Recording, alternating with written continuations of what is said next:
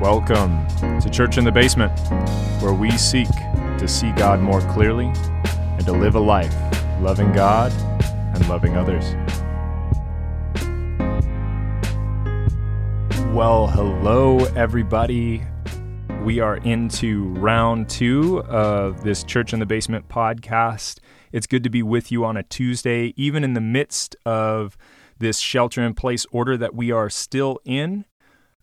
It makes me think of maybe some well-known movies, really dramatic, like Panic Room with Jodie Foster, where it's all shot within this house that they just bought, right? And she has this panic room in case something bad happens, and she's stuck in her house, and there are these guys who come in, and you're stuck at home, right? But you don't have people breaking into your home. Hopefully, Lord willing, that is not your situation. So maybe the James Franco film where he gets his arms stuck in a rock, right? And most of the film is filmed in one place because he's stuck in one place, right? He's stuck. Moral of the story, don't hike alone. Always take a buddy system. But we can also glean from situations like this or movies like that, this idea that we as human beings don't like being stuck in one place. We don't like being stuck in one place mentally. We don't like being stuck in one place physically. We don't like being stuck in one place spiritually either. And we just don't like to be waiting and stagnant. It's something that we do not enjoy as human beings. Most of us like movement forward. And I think it's because we were created that way, that we were created to move forward. But a lot of us are stuck at home right now, right? And I've heard that through this time in checking in with people, we are going a little stir crazy, and some of us, most of us, are getting a little weird. That's just the nature of it. A lot of us are spending more time with Jesus, though, a lot more time in prayer, I've heard, and we're seeing the outcome of that on social media platforms. A lot of you guys are going out, encouraging others, checking in with others in a way that maybe we hadn't in the first place. And that's really what I want to talk about today, is this idea of how do we do community even in the midst of this shelter-in-place order? How do we live out being the church in the midst of a shelter-in-place order? For those of you who know my wife and I, Kim and I, very well, you know this text, Acts 2:42 through 47, is something that we have seen such value in, and it's a space that we've really tried to cultivate in our lives in every way, shape, and form. And this comes from a place in my past where I heard the Great Commission. I heard Jesus say in Matthew, hey, all power and authority has been given to me. So go and make disciples of all the nations, baptizing them in the name of the Father, the Son, and the Holy Spirit, teaching them what I have taught you and what I have commanded you, and don't worry, I'll be with you until the end of the age. When I hear that, and I hear the word discipleship, at one point in my life, I thought that all rested on one individual, and that individual was called a mentor. But then we went, and we were a part of this mission, a part of this community, this intentional community down in Argentina. And what we found there is there's this powerful thing that happens in the midst of community, intentional community, and it's called discipleship. We couldn't hide our crap from people, and others couldn't hide their crap from us. And yes, it's important to go and recluse sometimes and to be alone. Jesus was alone with the Father quite frequently. But there's this element of being connected to a community that is so important. Because looking back on it, I couldn't pin it on any one person. I couldn't pin it on the leadership of the ministry. I couldn't pin it on any one individual that lived in the house. What I credit it to is the Spirit of God working through the context of community to disciple, to refine, either through conflict resolution, giving each other feedback, encouraging one another in the mission of God that we were trying to accomplish, seeing people encounter the love of Jesus and experience Him and hear the good news about what Jesus has done for us and His work on the cross to renew our relationship or to reunite us with Himself so we can live our fullest life, right? So through that context, we were truly discipled. And I found man, mentorship is so valuable. And if you're in a mentor or mentee relationship, that is powerful. I would ride that wave as long as you can. And I say it that way because life happens, and we can't have this expectation that there are always going to be people in our life always constantly. We live in a day and age where we can always stay connected, but maybe the emphasis on that relationship and how God's going to use that relationship may change over time.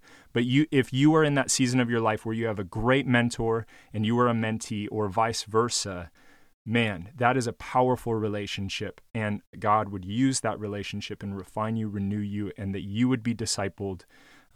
Both sides would be discipled and be discipling, because it's something that we're called to do. We're called to be a part of both sides of that.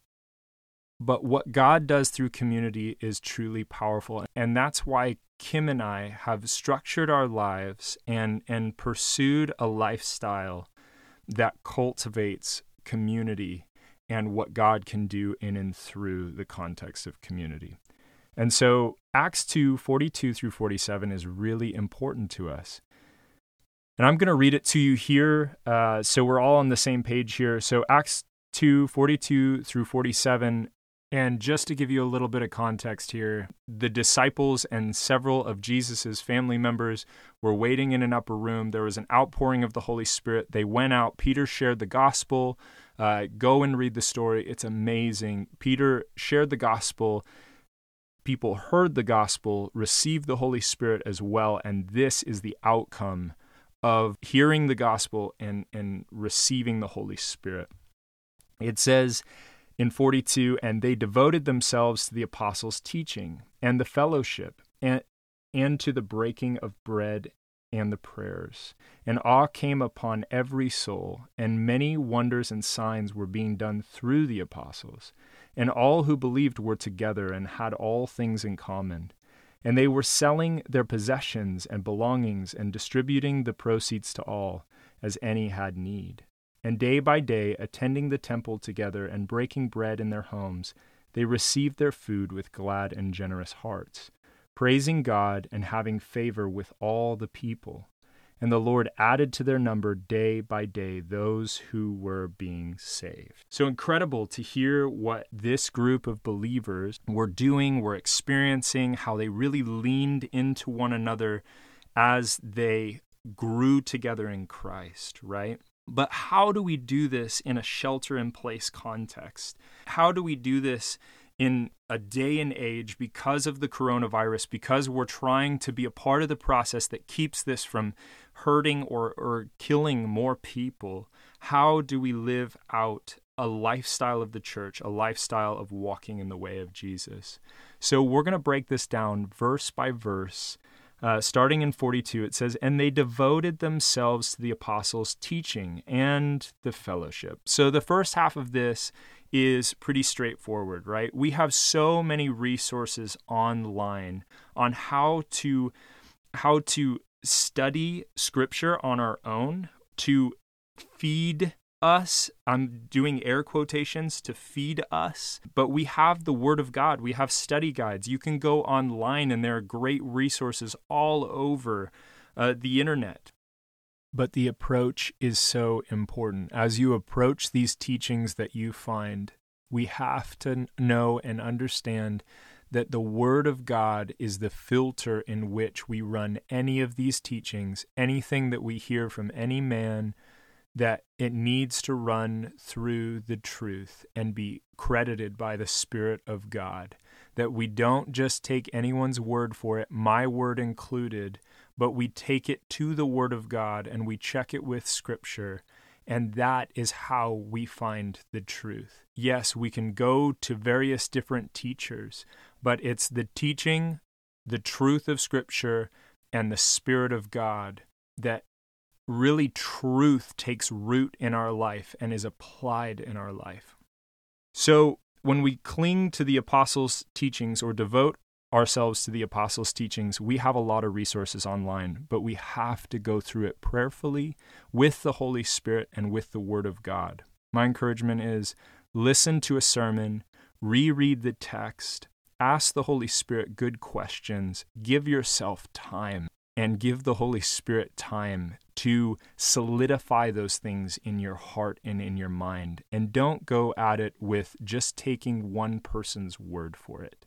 My prayer is constantly, God, would you help me to experience this text? Would you help me to understand it more fully? And there are a lot of varying opinions on different texts and different areas of the Bible. There are different camps, you could even call them, on certain concepts and ideas in Scripture. And I listen to them all, and then I bring them the Spirit of God, and I say, God, would you teach me? Would you teach me? Would you be a part of this process? Would it not just be me, a man, going to other men to hear what they have to say, but I want to be taught by the Spirit of God. Would you help me with my finite mind? That is just my encouragement as you seek out teachings and to be fed. That is my encouragement as you head out on the internet to learn Scripture, that the opinions and the perspectives of man is laced in there, and we have to weed through it. And the fellowship, this is hard because this is the part where it's the being together. So we're going to come back to that in just a moment because there's a text that says, and they had all things in common. So we'll touch on the fellowship. We're going to come back to that. To the breaking of bread and the prayers. So the breaking of bread, I know a lot of you may read that and go, oh, well, so this is having meals with one another. And I'm actually in the middle of a book called A Meal with Jesus that is talking about the value of sharing a meal with somebody. And that used to be something very, very sacred. But in our fast food culture, we sort of tend to devalue what it means to share a meal with somebody. But this is actually, when it says the breaking of bread, it's talking about communion. It's talking about the remembrance of the cross. It's talking about the remembrance of the bread, which is the body of Christ that was broken instead of your body, fulfilling the justice that needed to be served because of our sin, and the blood that was spilt. His body was broken, his blood was spilt, so that blood that came from his body being broken is what now washes us clean and makes us holy so that we can be in the presence of a holy God. And as we receive that gift of his death and we enter into his resurrection, we are filled with the Spirit and we walk into the new life that God has provided through his work on the cross. That is the gospel. And so it's remembering the gospel. It's remembering the work of the cross. It's remembering what Jesus has done for us. And the prayers. A lot of us view prayer in a lot of different ways, but really at its base is, what is prayer? It's communicating with God. And so to me, the way I see this playing out is, yes, share your heart, share your mind. If that's easier for you to share it out loud or in your head and in your heart, for me, it's easier to share out loud at times. And other times I share things with God and I have conversations with him in my heart and in my mind. But I think as we pray, it's important to listen as well. It's important to come into a place and quiet yourself and listen to God, either through his word or just spending time in silence and solitude to hear him and to just be in his presence. Jesus practiced this all the time. We see evidence of it all throughout the gospel, that he stole away to pray. And so we see the elements that we've touched on, devoting ourselves to the apostles' teachings, that's spending time in the Word, learning the truth, learning more about who God is. The Bible is not, this is what you should be doing, but this is who God is and what he has done for you. And as we hear that message and receive that message, we then are transformed and our lives look different and the things that we do become different if we hear and receive that message. And we need the Spirit's help in hearing the word.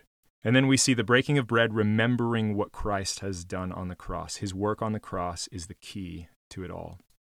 And then to pray, to spend time in his presence. So the one we missed was the fellowship. And so as we see in 43, it says, and awe came upon every soul, and many wonders and signs were being done through the apostles. I want to encourage through this that many of us go to church seeking signs and wonders. Many of us go to church seeking signs and wonders, thinking, man, if someone would only lay their hands on me, or God is only present in a church. God is capable of performing miracles whether you are stuck at home or whether you are out on the street, whether you are in a church or whether you are in the grocery store, whether you are at work or at the gym. No matter where you are, Jesus is capable and his Spirit is capable of performing miracles. And we have to remember that no matter where we're at. Right now, I'm seeing miracles happen in the hearts and the minds of my daughters. That my daughter the other day, and I don't know when this turning point is going to happen in her heart or in her mind, but the other day she wanted to pray and ask Jesus into her heart and into her life. She is 3 years old. I don't know how much she understands that, but I'm not going to discredit that moment. To me, that is a miracle. As a house, because my wife and I, like I said, we fully encompass the community lifestyle. We live in a house of 10 people. We have had an opportunity to bond and spend time with one another that we haven't been able to have when we are all in a normal schedule and we get very little time together. God is performing miracles at my house. He's performing miracles in my heart and in my mind and in my marriage. Kim and I have had an opportunity to talk through some things that because of the usual schedule, we're just caught up in the schedule and we don't normally have time to talk about these things. And we've had time to talk about them and process through them, and it's enriched my marriage. God is performing miracles even when we are stuck at home. And God can perform miracles right there in your living room, in your kitchen, wherever you are. He will and he can perform miracles in your life. And sometimes they don't look like an arm growing back. I always come back to the greatest miracle that God performed is performing is in Ephesians 2, where it says we were necros, we were dead.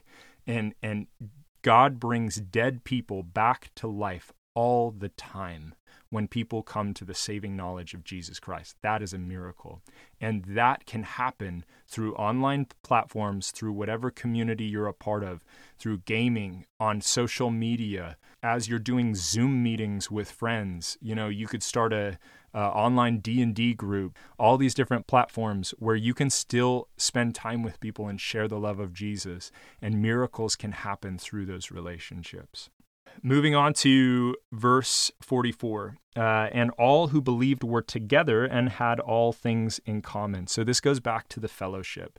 They were together and had all things in common. I think it's so important in this time. I'm really bad at texting.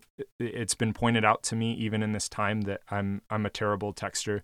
I really try to stay on top of it, but we can ramp up our communication in this time. Even as we're sitting at home, we have so many tools at our disposal, whether it's social media, whether it's our cell phones. We've got these little computers in our pocket that are mainly based around communication. We have an opportunity to be prayerful throughout the day.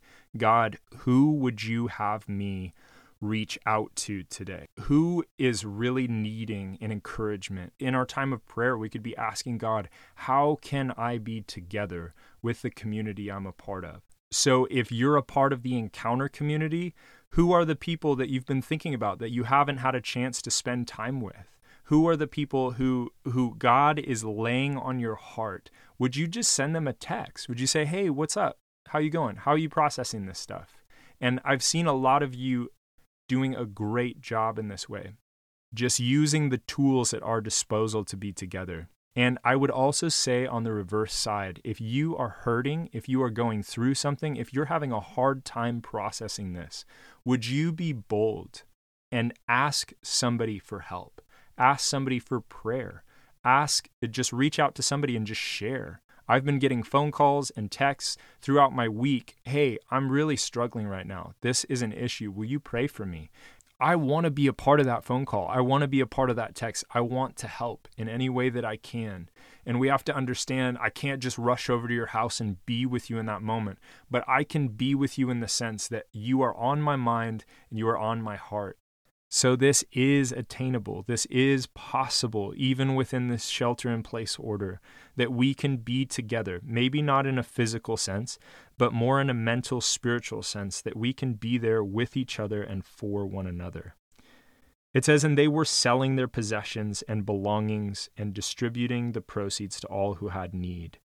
So when I read this, I immediately think of someone in our house who got on Facebook yesterday and started a fundraiser for the Union Gospel Mission. And in the last 24 hours has raised $500. As needs come up, it's easy enough, using her as the example, setting up that fundraiser, raising $500 in the last 24 hours. We can still do this in the midst of COVID-19 and this pandemic and being at home. It's all still possible. It looks a little different, but it's all still possible. It says, and day by day, attending the temple together and breaking bread in their homes, they received their food with glad and generous hearts. We've talked about those other things, attending the temple. I think the temple now is really this place of coming and being in the presence of God. In whatever way you can. And I think attending the temple together would be, hey, if God has given you this profound word in the time that you're spending with him, something that is not just valuable for you, but maybe valuable for others and the edification of the church, man, get on a social media platform or text a friend and be like, hey, I heard this today. I want to encourage you with it. Let me tell you what God said. And then we see the breaking of the bread and also to receive food with glad and generous hearts. I think it's still important to think about what we are thankful for in the midst of this. Many of us are at home. I think within that sentence, we even have stuff to be thankful for, that we have a home. If we're sitting down to a meal, we have a meal. If you have people texting you and checking in on you, you have people who love you. And I think all of us have spent time checking in on family members and having family members check in on us.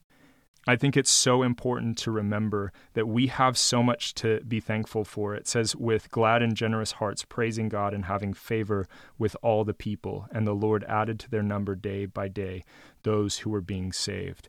I want to close with this. I want to invite any of you who are feeling lonely, would you reach out to somebody? Would you give somebody the opportunity to come alongside you, to help you, to support you, to encourage you? And if you don't feel that bold to be able to ask somebody for help, would you ask God and His Spirit to reveal Himself to you? There is a God who loves you. There is a God who created you. There is a God who purposed your life. And He loves you enough that He would send His only Son to die on the cross so that you don't have to experience death, sin, shame, guilt, but instead you can live by the power of His Spirit. I talked about Matthew 28, where it says, all power and authority has been given to me, therefore go and make disciples of all the nations, baptizing them in the name of the Father, the Son, and the Holy Spirit. And that is something for those of you who know Jesus. This is still our calling in the midst of everything going on, that we are called to make disciples, and we have tons of tools at our disposal, and we've walked through how we can still walk in the way of Jesus. But for those of you who are struggling, who are having a hard time walking through this time, either with anxiety or whatever it may be, plans for the future, expectations, it's hard to live day by day. It's hard to be in our house. I want to encourage you with how that text ends. It says, do not worry, for I will be with you always until the end of the age. God offers Himself to us as our comfort, as our help, as our shield, as our reward. And He promises that He will produce things that we are incapable of experiencing without Him. He is our prize. And with Him as our prize, we can still operate as a community. We can still be the church and walk in the way of Jesus, even in the midst of COVID-19. Hey, be blessed. I love you guys, and we'll talk again on Friday.